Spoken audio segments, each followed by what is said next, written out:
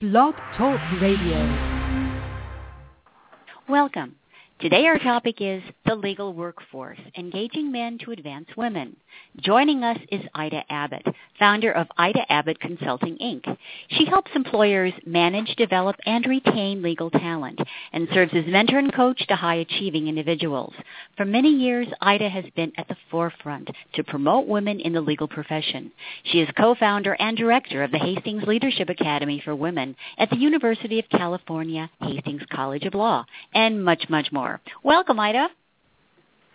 Thank you, Julie. Happy to be here. Great. I'm great to have you.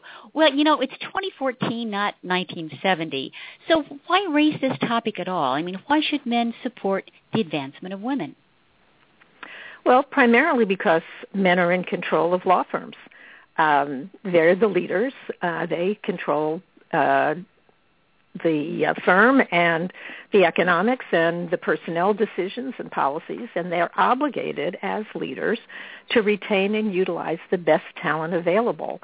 Otherwise, they put the firm at a disadvantage in the marketplace.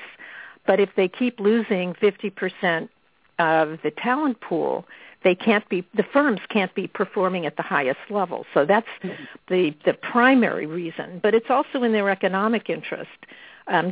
There are many diversity studies, many studies that have shown diversity leads to better decision-making, to greater creativity and innovation, to better financial performance. And so from a financial standpoint, it's critical. And then last, from a client standpoint, they need to have more women in leadership roles. Clients today want and expect to see women heading up teams, heading up practice groups and departments, and at the top leadership of law firms as well. So are men really at fault for the lack of women in partnership and leadership positions? Yes, and not because it's a conspiracy or anything deliberate on their part. They're not, they're not actively trying to keep women out. To the contrary, I think most men who are leading firms really want to have more women in partnership and in leadership roles, but they are at fault to the extent that they are leaders, the leadership of firms, as I said, is predominantly men, and they haven't made the necessary effort. They've lost huge numbers of supremely talented women, and in that way, they have failed as leaders. They've delegated a lot of the work for retaining women to women themselves through women's initiatives, for example. But women don't have the power to make the necessary changes in institutional norms and cultural practices that are necessary to keep more women in the firm. About half of new associates each year are women. Isn't it just a matter of time that there will be more women partners and leaders? Well, sure, someday. Women have been entering practice on a par with men for almost 40 years. But you hardly see them at all in partnership or at the top levels of leadership and compensation. There's so much data that shows that that women are not keeping up, and that men advance much faster and much higher. And it's not because men are any more competent or any better at the practice of law or at any of the competencies or behaviors that are necessary to become partners and leaders in firms. But still, women, even though we've been entering in almost equal numbers for 4 decades, women still represent only 17% of equity partners. And even fewer numbers of management committee members, leaders holding any leadership roles, much less rainmaking. And anyway, at the present rate of advancement, it's estimated that women will one day, just without anything else being done, women will reach parity with men in leadership roles, but that will happen in 2085. Oh, I don't think we're going to be around then. We got to make that happen. Well, I certainly won't be. Sooner than later, right. That's right. That's right. But one generation has already, passed and has been completed. And if you look at these numbers, you're looking at a couple more generations before parity is reached, and that's really unacceptable. I agree. Almost all firms now have policies that support women with children. Won't that take care of enabling women to stay in firms and move up? Well, juggling work and family is without question a major struggle for women, and these supportive policies are important and they are very helpful, but they only address one of the obstacles that women face, and they don't even do that very well. For example, women who use these policies are often stigmatized, and while they continue to work, right, they're able to stay at no job, they're not able to advance into these higher level positions. Usually they get relegated at the most to counsel or staff lawyer positions, or at best to income partner. The focus on motherhood also perpetuates work-life struggles as a women's issue, which means it gets marginalized. It isn't seen as important for the firm. It needs to be seen not as a women's issue, but as a strategic business issue that affects everybody. What's more, a lot of these policies are primarily directed at women and used by women, and they need to embrace men as well. They need to be parental leave, for example, not maternity leave. And we need to emphasize that parenting includes men, not just women, so that it isn't seen as some way to push women into a corner. So what we really need is to look at these policies as a first step in overhauling how work gets done in the firm, expectations about performance, standards for advancement, other important elements. Aren't law firms meritocracies? If women are outstanding performers, they should reach the top, right? Oh yeah, absolutely. Everybody who is really, good reaches the top and works hard reaches the top in a meritocracy. Unfortunately, it doesn't work that way. As much as firms pride themselves on being meritocracies, pervasive gender bias affects how people perceive and judge merit. You still, this isn't a purely objective process, and there's considerable research that shows unconscious gender bias has a negative impact on how women are evaluated, the kind of work assignments and business opportunities they get, their billing rates, much less their chances for getting ahead. One particular study of evaluations, associate evaluations in a Wall Street firm, found that because of unconscious gender bias in associate evaluations, men were had a 3 times greater chance of becoming partner, even when women were seen as better performers. Wow. So much for meritocracy. So much for that. Who determines what's worthy of merit? Exactly. In a perfect world, it would work, but we don't live in a perfect world. Exactly. It's a tough marketplace for everyone.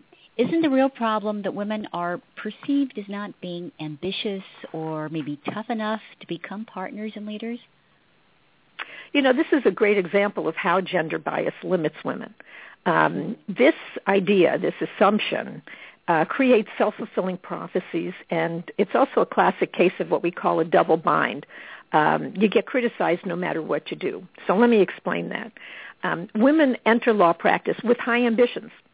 And in fact, women are seen today, young women are entering the business world and law practice in many cases with higher ambitions than men have.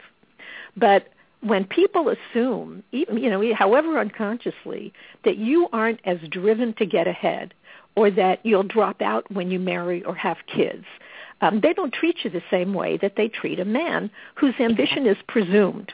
Mm-hmm. So you're the guy who may not even be as great a lawyer as you gets more support, more visibility, invitations to meet clients, and so on. And when you don't get the encouragement and support that makes you want to stay and continue, women see fewer career prospects long term, so they leave. And that just reinforces the stereotype that they lack ambition, because the men who ought to be giving them that kind of support kind of pat themselves on the back and say, listen, we tried, but if they were really good, the cream rises to the top, and they just couldn't cut it, or they didn't really want it. And then, of course, for women who do say, I want to get ahead, they state their aspirations to become leaders and rainmakers, they act forcefully toward those goals. Many of those women are criticized for being overly ambitious, which is, decidedly unladylike behavior. So, this is the double bind. If they act ambitious, they get criticized, and if they don't, they get overlooked. Yep. So how important is mentoring to women's career advancement? Well, mentoring is critical for everybody's advancement, but it's particularly important for women. Mentors give support and guidance. They serve as role models. They offer encouragement. They give women a belief that if I stick around here, I can be a terrific lawyer and I can have a successful career. This kind of mentoring is especially important early in your career. But as you progress at work, over the years, what you need even more so is sponsorship. And that's a more proactive kind of mentorship. It's more of advocacy. Some people see it as a different thing altogether. I see it as sort of the highest form, the most active form of an important form of mentorship, because you just can't become a partner or a leader without one or more sponsors. And studies do show that when women have powerful sponsors, the way men do, they advance just as rapidly and they earn as much as men. Oh, so women? This is really important. It's very important. So women who want mentors, are they able to find them? Yeah, today women can find mentors, the kind of mentors who give them advice and guidance and emotional support. The problem is they can't find that higher level of mentor that we call sponsor. Sponsors have to have some power. They have to be influential or have a means of getting you the right assignment, or introducing you to the right clients, or giving you, appointing you to the right committee, or advocating for a bonus or for a promotion. And the only people in firms who have that kind of power, for the most part, for the overwhelming part, are men. And most men sponsor other men. They don't sponsor women. So you pretty much answered my next question, why pick on men? Don't women prefer to be mentored and sponsored by other women? Well, they just don't exist on those higher levels like you just explained. I'm not picking on men so much as issuing a call to action. I'm saying, you're doing this for men. You're doing this already. You know the importance of it, but you're overlooking women, and you need to include them in your sponsorship activities. Yes, women do prefer to be mentored and sponsored by other women.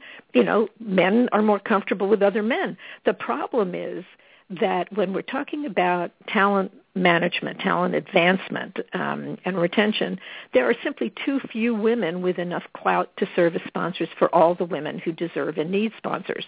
And the few powerful women partners can't do it alone. And, they ought to be able to sponsor men as well as women, just the way men ought to be sponsoring women. So, women need men to sponsor them. And as I said, men prefer to sponsor other men for the same reasons: a higher comfort level, more relevant role models, fewer possible complications because of sex differences. And, sex plays a role here. There's no question about it. Absolutely. Well, that brings us to the end of our podcast. Thanks to our guest, Ida Abbott, for your expertise on engaging men to advance women.